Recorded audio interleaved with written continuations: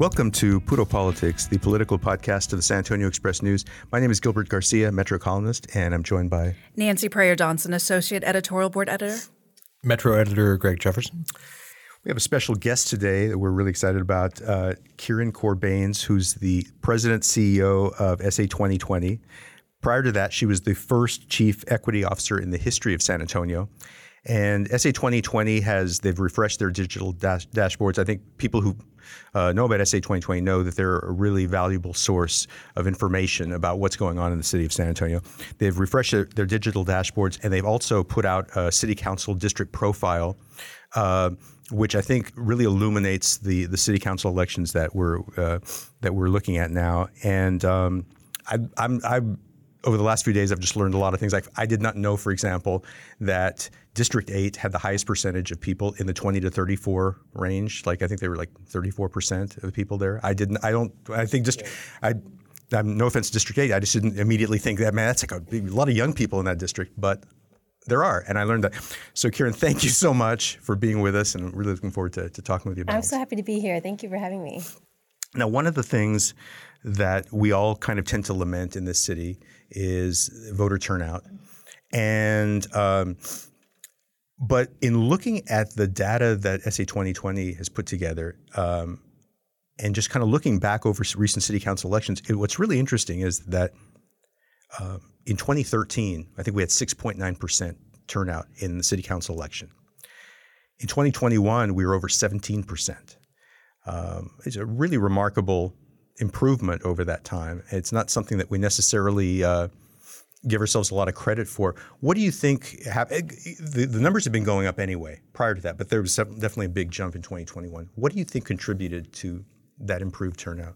I love this question because voter turnout is so often spoken about via individuals with an individual frame. So what we're so often used to is a narrative that is about apathetic voters, right? And if only people could care more, and if millennials just voted at better rates, and really, maybe that could really turn things around in terms of inequities. And I appreciate this question so much because in reality, voter turnout has to do with systems. It's about digital equity, right? Do we have access to the information so that we're informed? It also has to do with transportation, right? Can we even get to the polls? It has to do with the ways in which institutions and entire systems make voting a reality, a possibility, I should say. And so in 2019 is when Bexar County switched to a super precinct model, which meant, right, that now we maybe kind of take it for granted. We can vote anywhere on election day. That's a policy, right, that made voting more accessible to people. And so in 2020, in the presidential election, the next year, we had the greatest turnout in history for that election. And SA 2020 now tracks presidential turnout, midterm turnout, municipal turnout, as you mentioned. We're tracking all three, right, because we've seen, and all the research shows, that if voting goes up in one election, it's most likely to go up in the next election, right, even if it's a different type of election. And the last municipal turnout in 2021 was a 50% increase from the municipal turnout before that. And anytime SA 2020 is talking about that and sharing these numbers, folks are kind of taken by it, right? And even get kind of sort of interested and curious, and maybe a little bit more likely to talk to people around them about what it would take to get engaged and overcome some of those systemic barriers to vote. And so we're really interested always across everything that we track, across the entire community vision, to elevate those kinds of stories to show that it's policies that can change people's behaviors, and it's policies that are getting in the way of being able to realize things like better voter turnout. As far as the increase in turnout, do you think, is it all attributable to the 2019 change to kind of super precincts, or are there other factors that feed into it? Oh, for sure. I don't think we can ever uphold a single policy, right? Because we also know no single institution in any sector can overcome entire inequities. So, of course, I think it has to do with who is president and folks in San Antonio and our patterns around voting. And what we had in 2021, we also had Proposition B, which was dealing with the issue of collective bargaining for the police union. Now, we've got on the ballot the Justice Charter amendment. which some of the same people are involved in this that were involved in that. I have to think that had some kind of that was a stimulated turnout in 2021, and I wonder if you think that we're likely to see the same thing this year. Oh, sure. I want to take a minute to acknowledge the work of Act for SA, right? Formerly, a lot of the folks who are part of Fix SAPD that are now mobilizing have secured the 37,000 signatures, right, that it took for to mobilization around the Justice Charter. Absolutely. And I think there's also a conversation to be had here around when people are coming together, it's exactly what sort of the foundation of the shared community vision that SA 2020 reports on and holds institutions accountable to, is thousands and thousands of people have come together, first in 2010 and now in 2020, to define what they want the future to look like. And when we do that, both just our brief history as an organization, the past 13 years now, shows that that's real. When people are organized around a shared vision, that leads to progress. And so absolutely, I think that things like voter turnout are affected and go hand in hand when folks are mobilized around issues.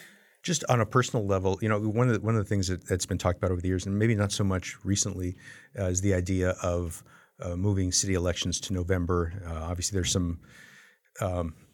there would be some complications with that. Do you look at that and you think this would be a really beneficial thing for the city, or do you think we're going to get city election will get lost in the with all these other races going on?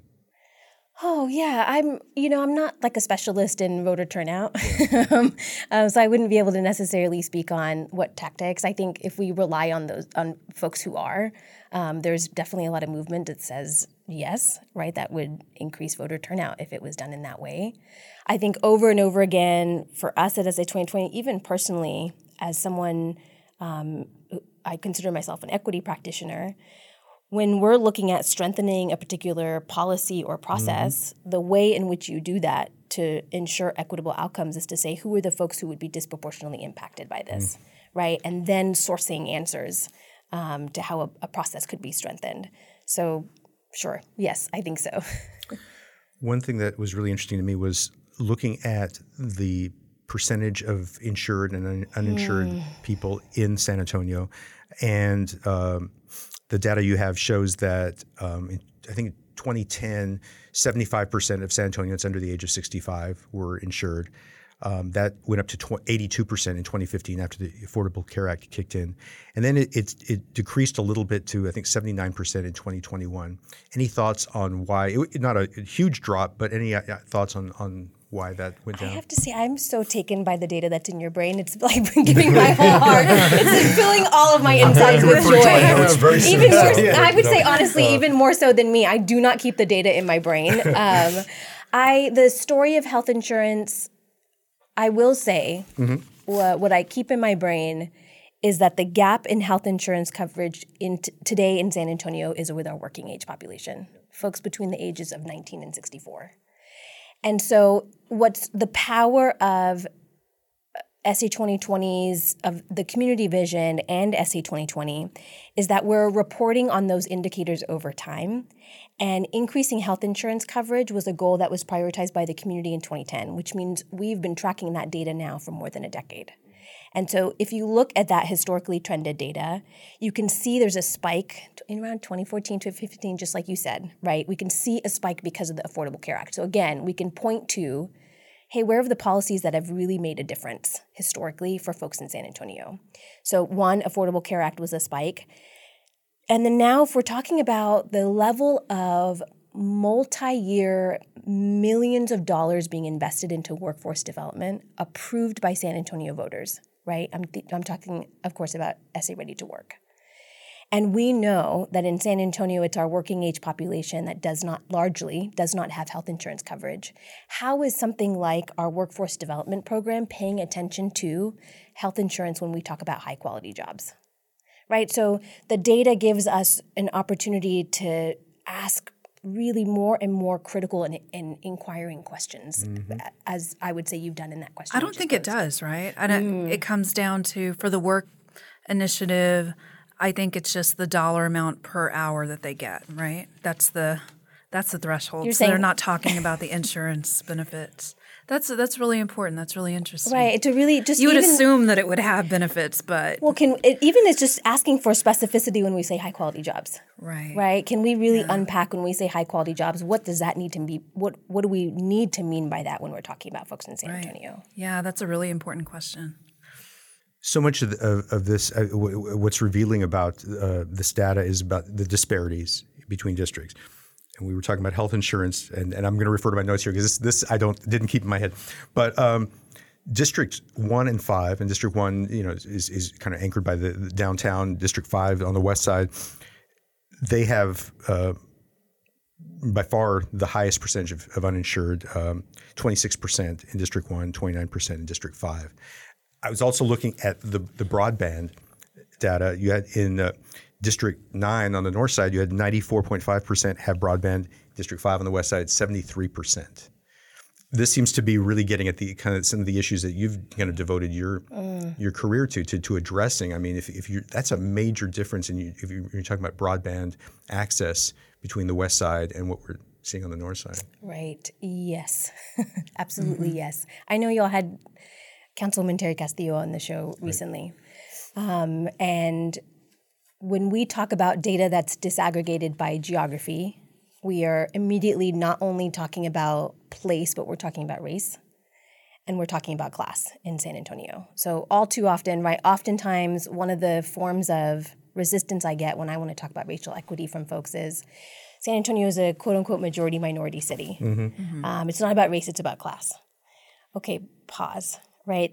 In order to talk about and even just to show our disaggregated data in a way that maintains, I think, that systems-focused narrative that I was speaking about earlier in terms of voter turnout, we have to look at what historically has occurred in terms of policies that have gotten us here.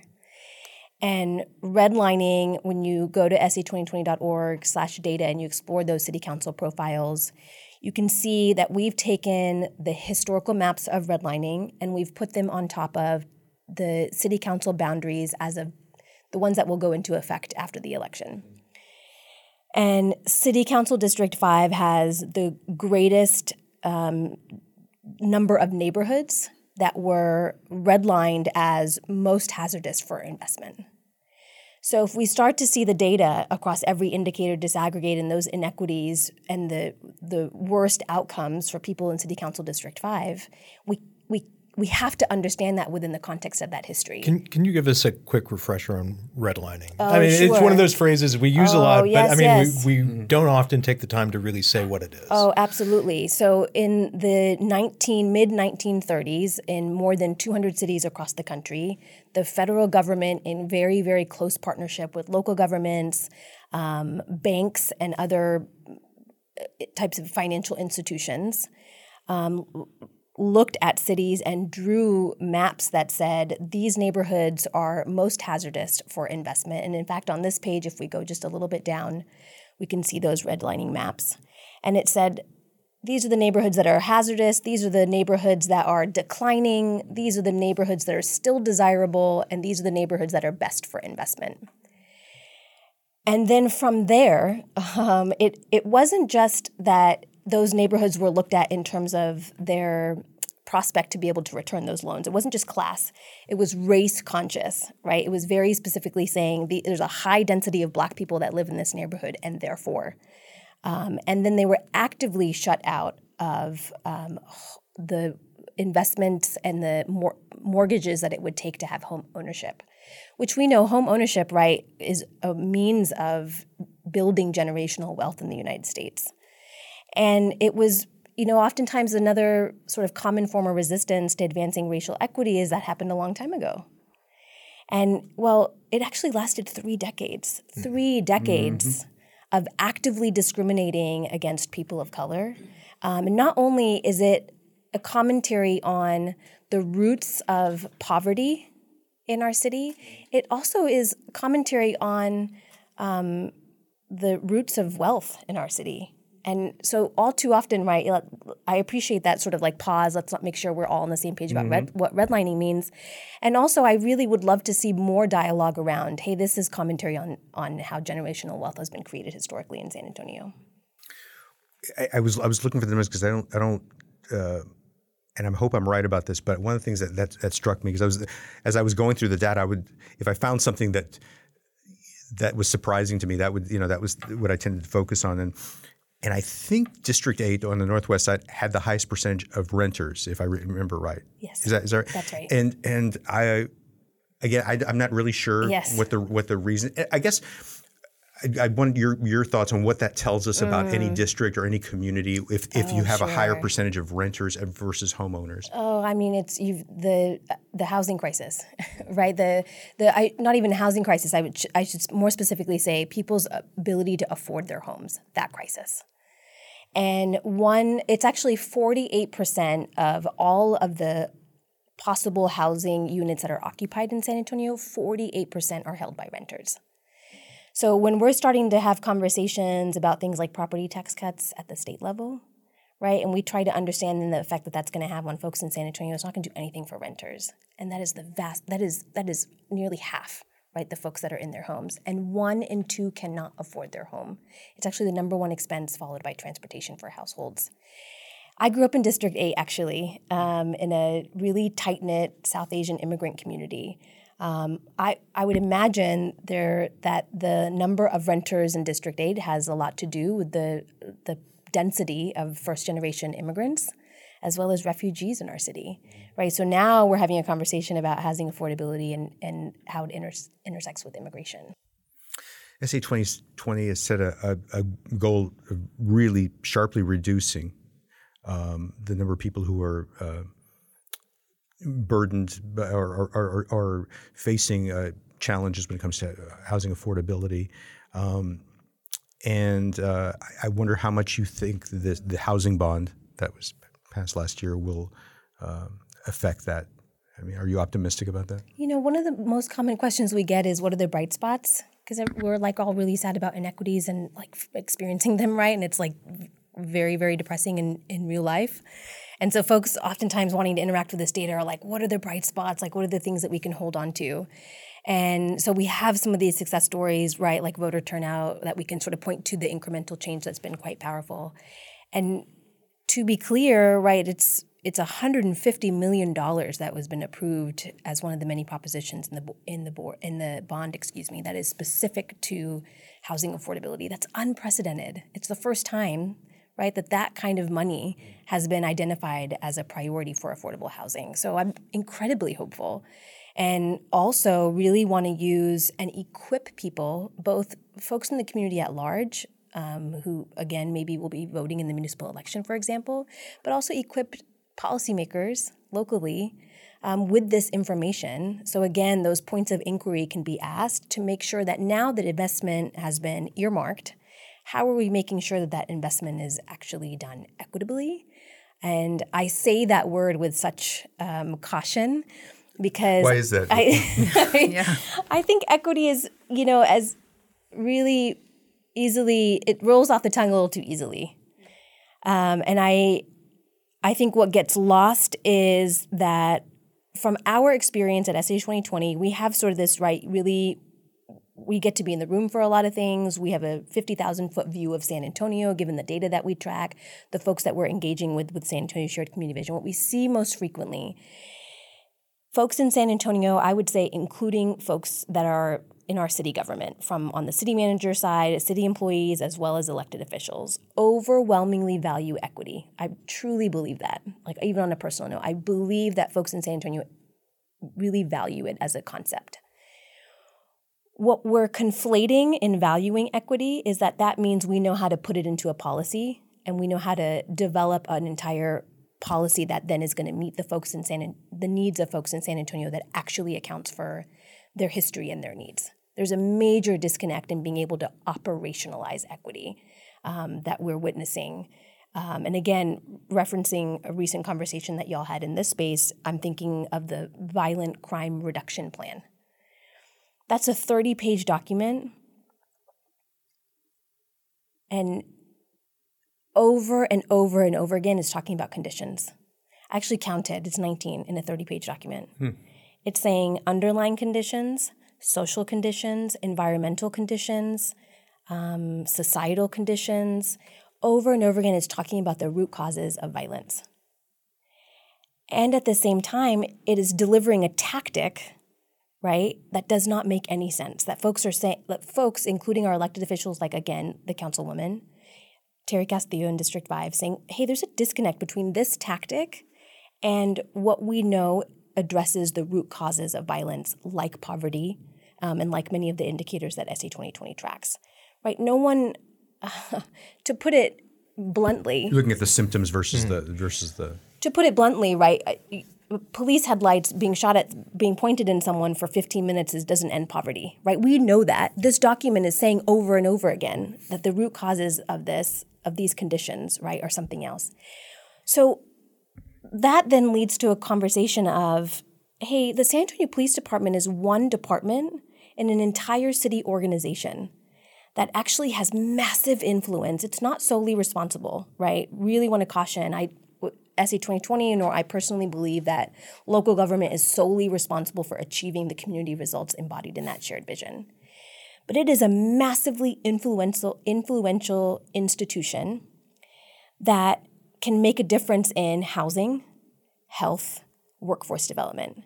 And so the disconnect that we're seeing in that plan, where it's articulating what the root causes are, but then giving us a tactic that doesn't show that it is really connecting to those root causes, is how is the police department coordinating with any of the other departments in our city organization that really does work on those root causes to be strategizing and to be soliciting the feedback of community of folks who are saying are the violent offenders that are a handful of people that are responsible for the greatest number of violence, and right. So are these folks who are being connected with things like workforce development, right? If we know it's all the way down to saying apartment complexes, right? We know the apartment complexes. Okay, well, there's a breadth of these services that the city as one institution delivers to the public that addresses those root causes or seeks to make a difference on those root causes of violence. So there's a disconnect between that particular tactic, and that's what I mean by equity means we are accounting for the differences in our histories and our needs across the entire community. Mm-hmm. And how are we actually shaping policy that accounts for that and doing it in coordination, because we're acknowledging that no single policy can fix everything, right? It has to be in coordination. So I think the greatest critique on that plan is, where is the coordination with folks who are addressing inequities that are otherwise being identified? Mm-hmm.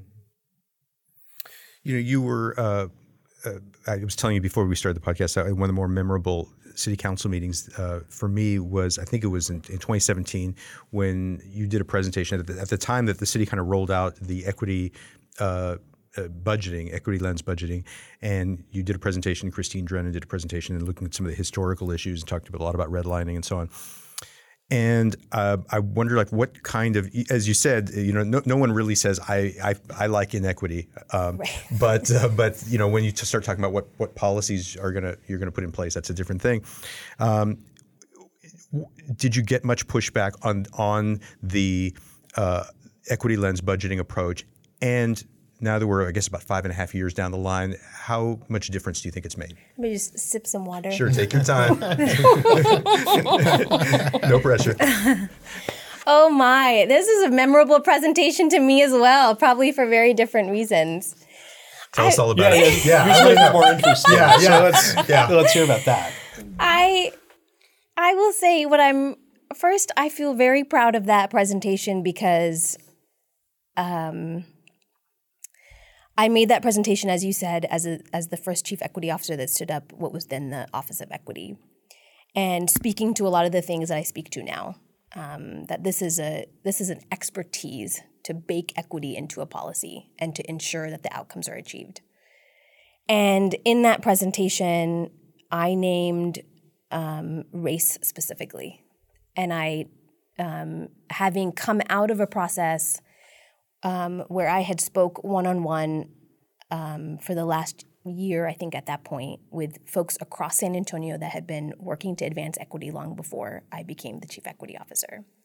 and had, through those conversations, defined what equity means, which I've used in this conversation, and more specifically said that racial equity is achieved when race is no longer predicting or determining our life outcomes, as it is today in San Antonio. I was told to stop talking about race. By whom? By city leadership. So the city manager. I would say both sides. So that presentation was reviewed by both on the city manager side of leadership as well as elected officials. This is 2017. So this would have been Cheryl Scully and Ivy Taylor. Or is that, no? Who's that? I'll let y'all figure out. I'll let y'all figure out. I'll let y'all think through. Nuremberg. Yeah, So Nuremberg and Cheryl Scully. Yeah. To this day, right, our city government, as of today, our city government has said race is a public health crisis. Racism is a public health crisis, right? Again, no question that we value ending racism. Where are we seeing race-conscious policies? It is so highly uncomfortable. And I know it because I'm oftentimes the person in the room saying, hey, how is this thing race-conscious? Hey, can we talk about how this is actually worst for? And do people just kind of cringe when... I think it comes back to the skills and expertise. Hey, there's nothing about us that's post-racial in the United States, right? And if we can look at San Antonio's community vision and we can look at the data, all the data in the world that we don't even need anymore is showing us that racial inequities are real. And so advancing equity, anytime I hear the language of equity lens, I think I shared with you before we got started, right? I'm one of the first people to sort of shudder at the thought of that. And that's because of me saying sort of it's language that kind of rolls off the tongue too easily. I want people, when they hear equity lens, to say, what do you mean by that? So, hey, the equity lens was put on this budget policy and whatnot. I think actually some of the critique that we're seeing on that violent crime reduction plan is, hey, there's supposed to be an equity lens. How has that gone through that? What they're referring to is actually an equity impact assessment, and it's a set of guiding questions that equity practitioners use to ensure that folks who would be most impacted by a particular process or policy are brought into the creation of it. And it's really what the foundation of that is, that if we do that, so there's different ways that this is said. Sometimes shorthand is like people that are closest to the pain of systemic inequities have the greatest knowledge and expertise to help inform how to end them. And all the research is showing us over and over and over again that when we design policies in that way, it's better for everyone. It actually uplifts the entire community, and there's no shortage of examples of that. But we can't get to doing things like an equity impact assessment in a meaningful way unless we're being really honest about the history that has gotten us here, the role of institutions, and I would say local government is one of the most influential institutions in affecting change across every other sector. And then, right, actually working in a meaningful way, hand in hand with community leaders to help inform how policies are getting created and coordinating that work so that you don't have, again, to continue the example, one aspect of our city department working in isolation from all other departments. So in 2017, the city started using an equity lens for its budgeting, right? And at the same time, you got the directive to, hey, let's not talk about race. Let's not include this in this policy when we're talking about the equity lens, which I always felt was kind of this amorphous thing that nobody outside of City Hall really understood. So what impact did that have on actual city budgets going forward, annual budgets?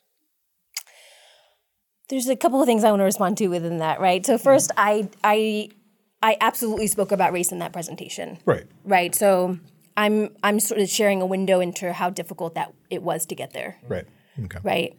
Race was absolutely mentioned and said out loud, and it was a part of the strategy that was being put into practice at that time in the Office of Equity.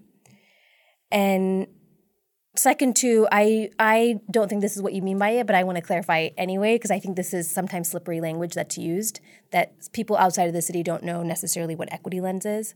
I think you mean it in the sense of like, this is a critique, right? And me in sharing me saying, hey, let's actually challenge that language and say and hold accountability, right, in terms of what that means. Not to be confused with, y'all, my neighborhood taqueria has a sign on their cash register right now that says prices are going to go up because of the economy, right? I'm like, people understand inequities, right? Because even if they're not using the language of an equity practitioner or systems or disaggregated data, right? That language is very special. I know that's not what you're saying, but I really want to clarify because it is a slippery thing. The one of the earliest ones, there's, even if let's actually talk about even more recently. I've been with SA 2020 now since 2018. When this is an example that comes to mind again when folks talk about like, hey, what are the bright spots?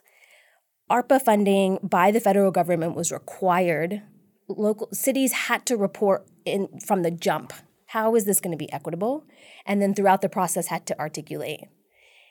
The city of San Antonio was able to say, those ARPA reporting documents are public, right? You can go, including from our city of San Antonio, they make that information public.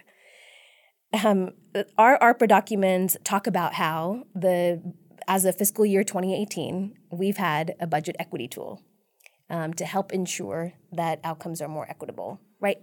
The federal government required essentially the city of San Antonio to talk about, hey, what was the history of equity? Right? So, I mean, those of us who have been doing this work for a minute in San Antonio know how hard it has been to make some of these accomplishments real. One of the things that's come out of that ARPA funding that we've just heard about earlier this year is the increase in how long senior centers, the comprehensive senior centers that the Department of Human Services, how long those senior centers are open. Our data shows, of course, City Council District 5 knows that the population in District 5 has the highest number of folks who are seniors, folks that are over 65.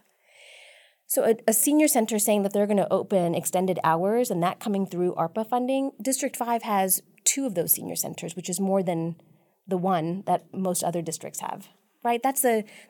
Now we're starting to get to, okay, hey, the effect of senior centers in District 5, again, when we start to lay on the history and the other outcomes in District 5, that's going to have a profound difference in terms of results for a community. Got it.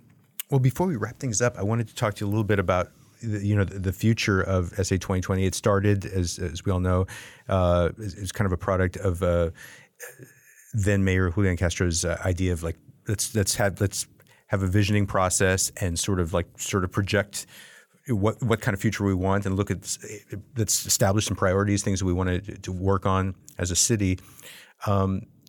In 2023, as you look at the future of SA 2020, and I know one of the things you get this a lot, and so I'm not going to ask it, but people always say, it's SA 2020. The name. Yeah, it's it's a little age. It's kind of the thing. It was the thing that when I was younger, I used to wonder, like, musical youth. Are they going to be, when they get older? Are they going to is Sonic Youth going to stay Sonic Youth forever? I don't know. What do you do? Right. But anyway, but I won't burden you with that one. But when you look at SA 2020 going forward, I mean, what do you see as its role long term? Oh gosh, in San Antonio. Yeah, holding public institutions accountable to the community's priorities, which will continue to be defined by more and more folks who call San Antonio home. And I believe that, and I've felt it even just the last 3 years, the further we get away, the longer we are in existence, the more that the power of a community vision and the power of an independent nonprofit that's holding institutions accountable will be undeniable. Does what's happening at the state level have an effect on San Antonio? Oh, big time. With diversity and inclusion. Can you talk about, can you just kind of lay that out for us and for listeners and, what's happening, if you can lay it out, and then what it means to San Antonio? I'm assuming that we're talking about the attack on diversity, equity, inclusion that we're seeing most specifically right now in universities. Yeah. I believe that this is a a gross abuse of power, and also it is pushing a narrative that efforts to center equity in things like admission processes in universities, things like hiring processes, for example, that are actually, again, accounting for the different histories and needs and making processes more transparent and more accountable to people. The narrative that is very harmful and very untrue, just factually incorrect, is that this is sort of giving a free pass to people of color, right? It's not based on merit. It's just based on, right, the color of people's skin. When we know in reality, it's actually removing barriers and processes and keeping us away from things like top talent, right? So the question, even I feel I'm like realizing as I talk to you that I'm so passionate about the fact that it's a harmful narrative. Oh, this is where I was going with that. How can it seep into, or would it seep into San Antonio? I mean, you're saying it's pretty strong, like their belief in San Antonio has a pretty strong belief in these it's initiatives. How scary, right? How frightening, just in the way that power works. Nothing about, SA 2020 is not funded by sort of state government in any way, right? And I'm reading this and I feel terrified as an equity practitioner, as someone who does this work on a local level. But we also know, right, the power of being folks who are doing this work at a local level, and even just going back to the example of property tax cuts, right? Even thinking about health insurance coverage. So San Antonio doesn't work in isolation, and it's also, I think, that really does go back to your question about the future of SA 2020. It's a community vision for San Antonio, and we are affected by federal and state policy.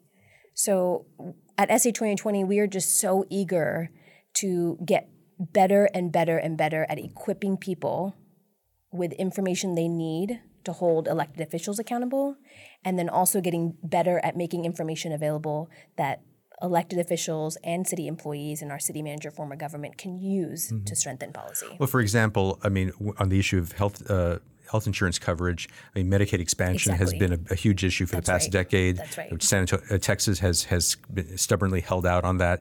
Are you, as an organization, in communication with state lawmakers and talking about this issue and the impact that it can have? We don't do work with state lawmakers, but we partner. One of our board members, Marisa Bono, who leads Every Texan. So we monitor and have partnered in various ways with their organization to simply just better understand how we can do the work that we do in San Antonio in light of what we know is coming down from the state level. Mm-hmm. Kieran Kaur Baines, thank you so much for being on the podcast. We really appreciate it. It's my pleasure. Thank you all. And for everyone listening in, hope you're doing well. We'll be back with you next week. Take care.